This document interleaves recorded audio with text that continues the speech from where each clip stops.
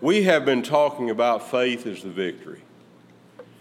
And after we talked about the fact that faith is our relationship with God, my God and I, and after talking about the fact that Jesus is the object of our faith, each of our evening lessons have focused on Hebrews chapter 11. And we have been talking about how we can run with the winners. Hebrews 11 is God's Hall of Fame of faith. We can run with those winners. We have talked about Abel, we've talked about Enoch, we've talked about Abraham and Sarah, Isaac, Jacob, Joseph, Moses, so many others. Verse 32 says, "And what more shall I say? For the time would fail me to tell of Gideon and Barak and Samson and Jephthah and of David and of Samuel, of the prophets, who through faith subdued kingdoms, worked righteousness, obtained promises, stopped the mouth of lions, quenched the violence of the fire, escaped the edge of the sword, out of weakness were made strong, became valiant in battle, turned to flight the armies of the aliens. Women received their dead, raised to life again." Each of the people were winners. Each had victorious faith. But notice at the word others in verse 35 that there is very much a turning point in this great Hall of Fame chapter. Now, at the end of the chapter, we see the other side of faith. Hebrews chapter 11 lists some winners who appeared to be losers. They suffered, and they did not receive escape. Did God fail them? No. Did they fail God? An emphatic no. These unnamed heroes glorified God as much as those in the first 35 verses glorified God. Those mentioned earlier glorified God by their escaping. But these that we study this evening glorified God by their enduring. I mentioned last evening that this lesson is rated mature. It is for those who are mature in the faith. Tonight we look at the other side of faith. And we're going to see two important lessons. But first of all, let's read through it. In verse 35, beginning with the word others. Others were tortured, not accepting deliverance, that they might obtain a better resurrection. Still others had trials of mockings and scourgings, yes, of chains and imprisonment.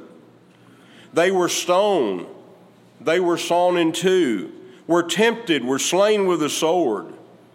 They wandered about in sheepskins and goatskins, being destitute, afflicted, tormented, of whom the world was not worthy. They wandered in deserts and mountains, in dens and caves of the earth. Tonight, as we look at the other side of faith, consider these two lessons from the other side. Lesson number one is that a life of faith is costly. Now we're going to see that with the word others and on from verse 35. But I don't want to leave the impression that the life of faith was not costly to those in the first 35 verses. Abel, mentioned in verse 4, lost his life. Abraham and Sarah, verse 8, gave up their home. And they were willing to sacrifice their son in verse 17. Moses sacrificed the treasures and the pleasures of Egypt, verses 24 through 27. David is mentioned in 32. You'll remember how Saul persecuted him. The prophets are mentioned at the end of verse 32. And if you have studied the prophets of old, you know how many of them sacrificed and suffered for their faithfulness to God. But in spite of these things, for the most part, the people that we read about in the first 35 verses, we see God doing wonderful things for them. They, in effect, rode off into the sunset. They looked like winners. But then you come to that word others in verse 35. Now scan closely the verses that follow that word and note that there is a whole new vocabulary. How many of God's faithful have been tortured? Notice that word in verse 35. How many of God's faithful have been mocked and beaten? Verse 36 tells others had trials of mockings and scourgings. How many of God's faithful were put in chains and were imprisoned? Verse 36. How many of God's faithful died? Some of them were stoned. Some of them were sawed in half. Some of them were slain by the sword. How many of God's faithful were deprived and hurt? Verse 36 says they wandered about in sheepskins and goatskins, being destitute, afflicted, and tormented. How many of God's faithful were treated brutally and had to flee? Verse 38 says they wandered in deserts and mountains and dens and caves of the earth. Quite a vocabulary, isn't it? And what examples they are to us. We read about that. And does it make us uncomfortable? Most of us living in our middle class level of comfort can't even begin to fathom what we are reading in those verses.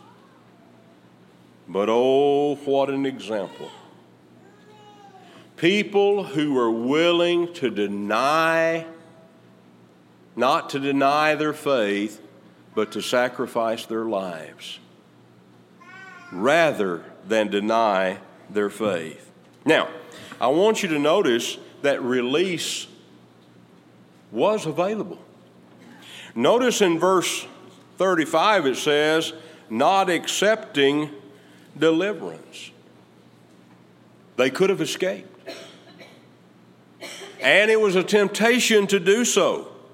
Notice in verse 37 it says, between being stoned and sawn asunder and slain with a sword, they were tempted. They were given the option of renouncing their faith and living, or standing in their faith and dying. They didn't choose life. If you will notice at the end of verse 35, they chose a better resurrection. Not accepting deliverance, that they might obtain a better resurrection. As we mentioned an evening or two before, these people live by faith. They live for the future. They lived with eternal values. And that's what we must do. Let's go back to verse 13 and read these verses again. These all died in faith, not having received the promises, talking about the promises that God had made for them. They didn't see them all realized in their lifetime. But having seen them afar off, were assured of them, embraced them, confessed that they were strangers and pilgrims on earth. For those who say such things declare plainly that they seek a homeland. And truly, if they had called to mind the country from which they'd come out, they would have had opportunity to return. But now they desire a better, that is, a heavenly country. Therefore, God is not ashamed to be called their God, and He has prepared a city for them. As I said, they live for the future. They lived by eternal values. They would not sacrifice the permanent for the temporal. They would not sacrifice heaven's treasure for the earth's trash. I want us to appreciate the fact that as we read about the cruel punishment they endured, that we are not talking about criminals who were being chastened by society. When we're talking about people who were forced almost to live as animals, we're not talking about people that were mean or cruel. We are talking about God's faithful. Verse 37, they wandered about in sheepskins and goatskins, being destitute, afflicted, tormented. Verse 38, they wandered in deserts and mountains and dens and caves of the earth. But notice in verse 38 what I left out. The world wasn't worthy of them. And you go back and you look at verse 16, and it says, God was not ashamed to be called their God. What a marvelous example of faith. A life of faith is very costly. When we read about that, I apologize for not turning the slide quicker. When we read about these things, how does that make us feel?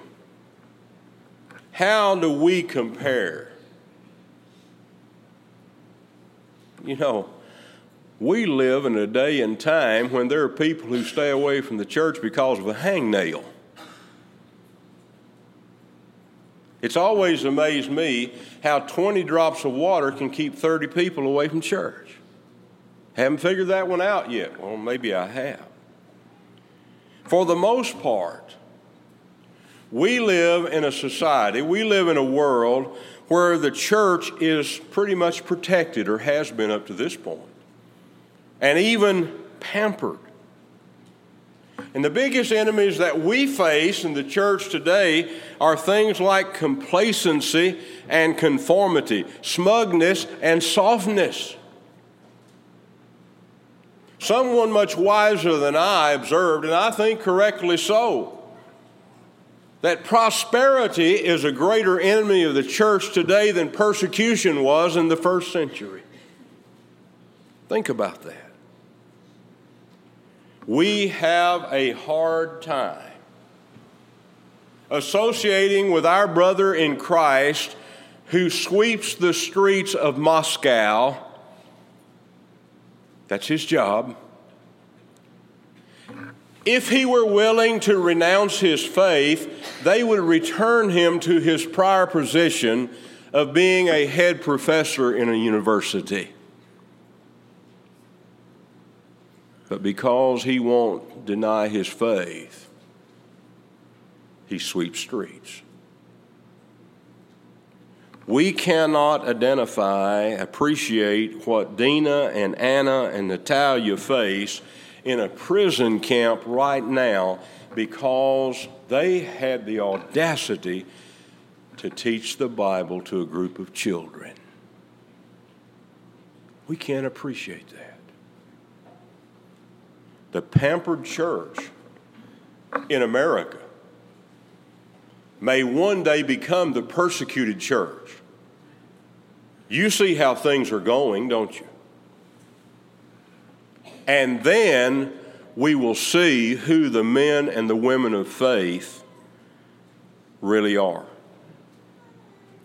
Will you stand. Do you have a faith worth suffering for? What are you willing to sacrifice for your faith? 1 Corinthians 16:13 says, stand fast in the faith. Look at Ephesians chapter 6, verse 10. It talks to us about standing fast in the Lord. 2 Timothy chapter 2 and verse 3, we must endure hardship as good soldiers of Jesus Christ. It costs to follow Jesus. I ask that you turn with me in your Bible to Luke chapter 14. And the text to which I'm about to refer is in verses 25 through 33. It was during the ministry of Jesus at the time when his ministry was quite popular. And you will find in verse 25 that a great multitude went with him. You know what happened? Jesus stopped, turned to that multitude, and talked to them about counting the cost of following him. If anyone comes to me, verse 26, and does not hate his father and mother, wife and children, brothers and sisters, yes, and his own life also, he cannot be my disciple. Now that's a Hebraism, a Hebrew form of speech that's saying you've got to love the Lord more than you love anybody. He continues, and whoever does not bear his cross and come after me cannot be my disciple. He's talking about us counting the cost to follow Jesus. And he illustrates it. He illustrates it first with a builder. Here's a man that's going to build a tower. Now, before he builds that tower, he better sit down and count the cost. Else he'll start the project, he won't be able to finish it, and he'll be embarrassed. And then he illustrates with a king who is contemplating going to war. But before he goes to war, he better sit down and count the cost of that. Whether he's able to go with 10,000 men against a king that has 20,000 men, or whether he needs to seek peace with that king. Got to count the cost. He illustrates it twice. And then in verse 33, he drives the point home. So likewise, whoever of you does not forsake all that he has, he cannot be my disciple. It costs to follow Jesus. A life of faith is a costly life. And let me say this to you. The faith that doesn't cost anything isn't worth anything. Romans 12, 1 and 2. How many times have you heard it quoted? I beseech you, therefore, brethren, by the mercies of God, that you present your bodies a living sacrifice, wholly acceptable unto God, which is your reasonable service. And do not be conformed to the world, but be transformed by the renewing of your minds, that you may prove what is that good and acceptable and perfect will of God. Living sacrifices for the mature. Jesus wants us all to count the cost. A life of faith, very costly. You can see it in Hebrews 11. But now let's move to lesson number 2. And that is that a life of faith is rewarding. From a human standpoint, these people that we read about in verses 35 through 38, from a human standpoint, these suffering people were failures from a human standpoint. Can't you just hear somebody say, you know, if they'd been less fanatical about their faith, they could have amounted to something in this world. Can't you just hear somebody say, well, how foolish to pay such a price to receive so little in return? Time out. What did they receive in return? God made them, verse 38, men and women of whom the world was not worthy. Yes, they were rejected by society. Yes, they were laughed at. Yes, they were ridiculed. Yes, they were hurt. And yes, they were killed. Yes, while the unbelievers were basking in luxury, they were struggling just to stay alive. Wandering in deserts and mountains and dens and caves of the earth, wandering about in sheepskins and goatskins, being destitute of just trying to stay alive. Yes, they look like failures. But move forward 100 years. Or 200 years. Now what do you think about them? 100 years after they were in this world. Yes, in this world they look like failures. But 100 years after they left this world, what then? Think about that. You know, Hebrews 11 to me, that's a list of my heroes. How about yours? Amen? Man, that's my heroes. You know, the tragic thing in our world today, the tragic thing in America today is our world doesn't realize who the real heroes are. Who our society views as heroes is frightening. Madonna, Ellen the Degenerate, that's her name, isn't it? Johnny Depp, Gene Simmons, the Kardashians. You gotta be kidding. It's scary to think about the heroes of the world today. We need to think about who our heroes are. Now, I want you to turn back to Matthew chapter 23 with me. I want you to notice something here. And I'm going to make an application. You may not like it, but I'm going to leave anyway, so that's okay. Jesus condemned the Pharisees because they built monuments to the righteous of the past, but they killed people that were just as worthy. In Matthew 23 and verse 29, woe to you, scribes and Pharisees, hypocrites, because you build the tombs of the prophets and adorn the monuments of the righteous and say, if we had lived in the day of our fathers, we would not have been partakers with them in the blood of the prophets. Therefore you are witnesses against yourselves that you are sons of those who murdered the prophets. Fill up then the measure of your father's guilt. You see what's going on? They build monuments to the righteous of the past. What are they fixing to do? Crucify the very Son of God. Folks, I think we do the same thing today to a degree in the church with our preachers. We laud our preachers of the past for the stand they took for the truth. Sometimes today we mistreat and we fire our preachers for taking the same stand for truth. We ought to think about that. Too many today don't understand that the preacher and the teacher and the elder's job is to teach the truth, to stand for the truth.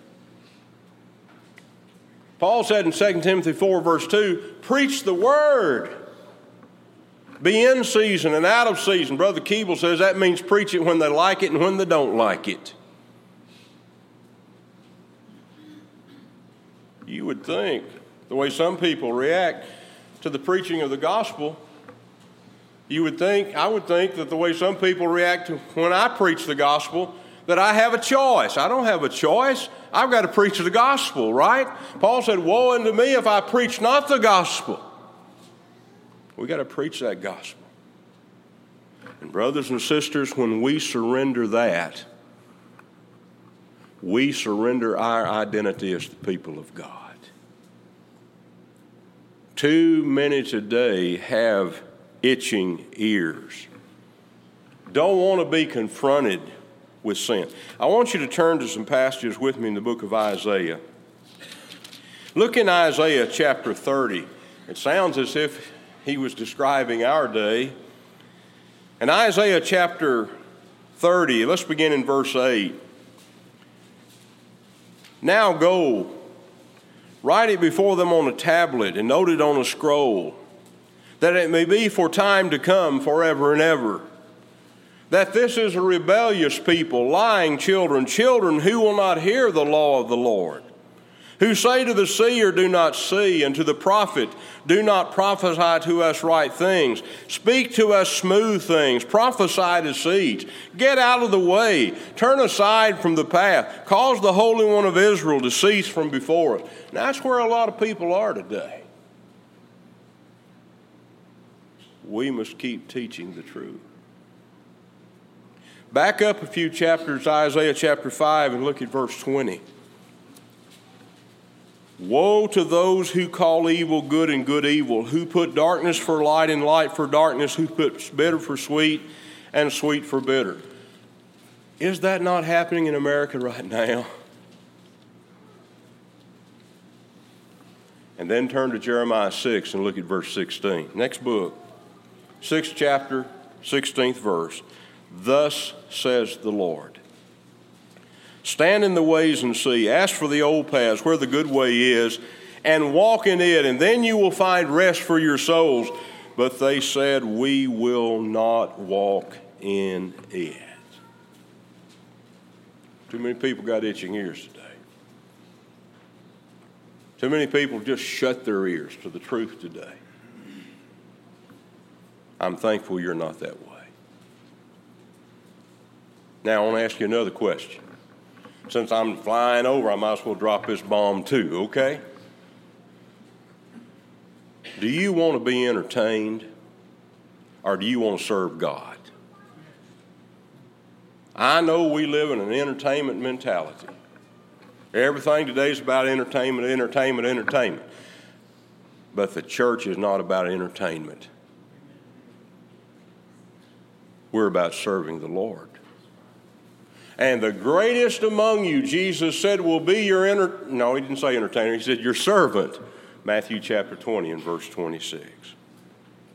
We need, brothers and sisters, to respect and hold up the hands of those who stand for God, whether it's preachers or it's elders or it's teachers or it's just members of the congregation, who are our heroes in the congregation.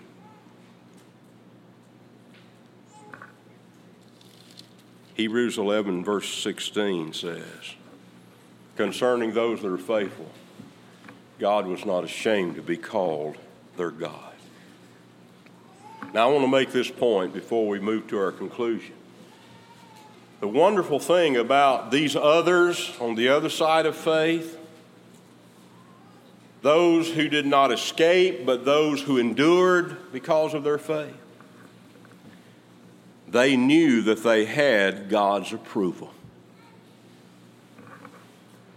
You know, the who's who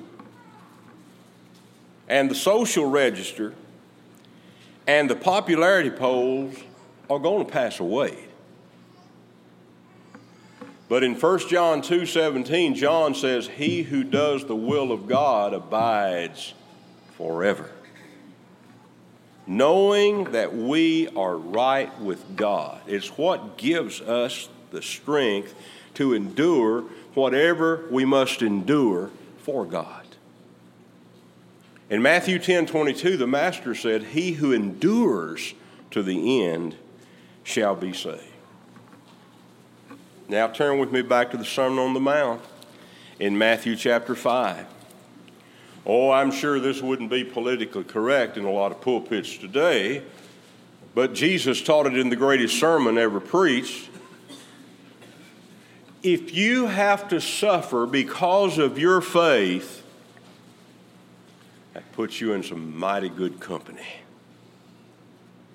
In Matthew chapter 5, remember those Beatitudes? Look at the last of them.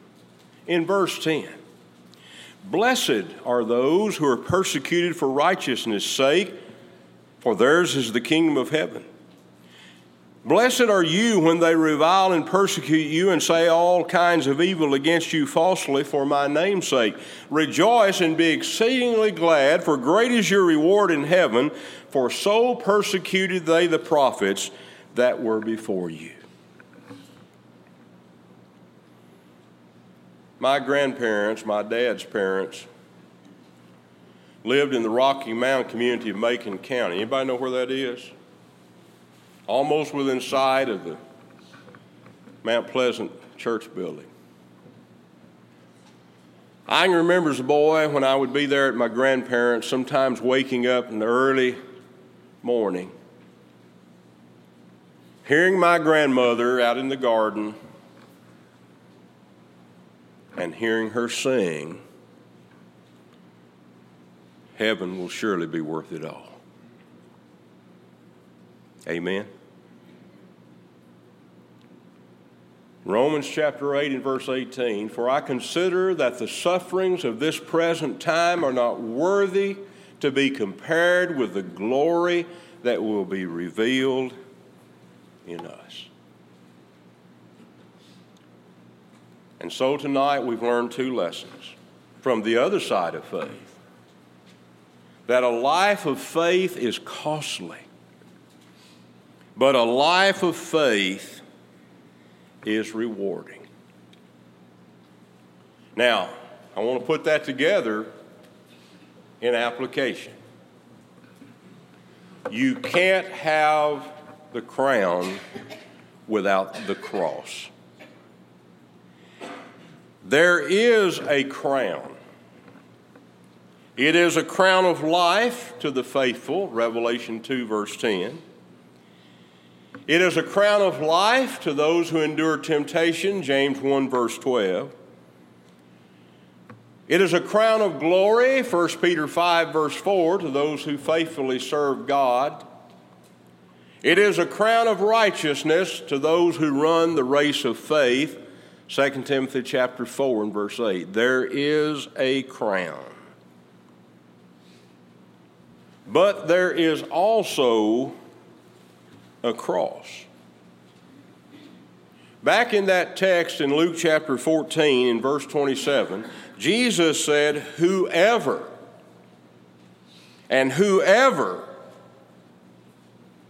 does not bear his cross and come after me cannot be my disciple.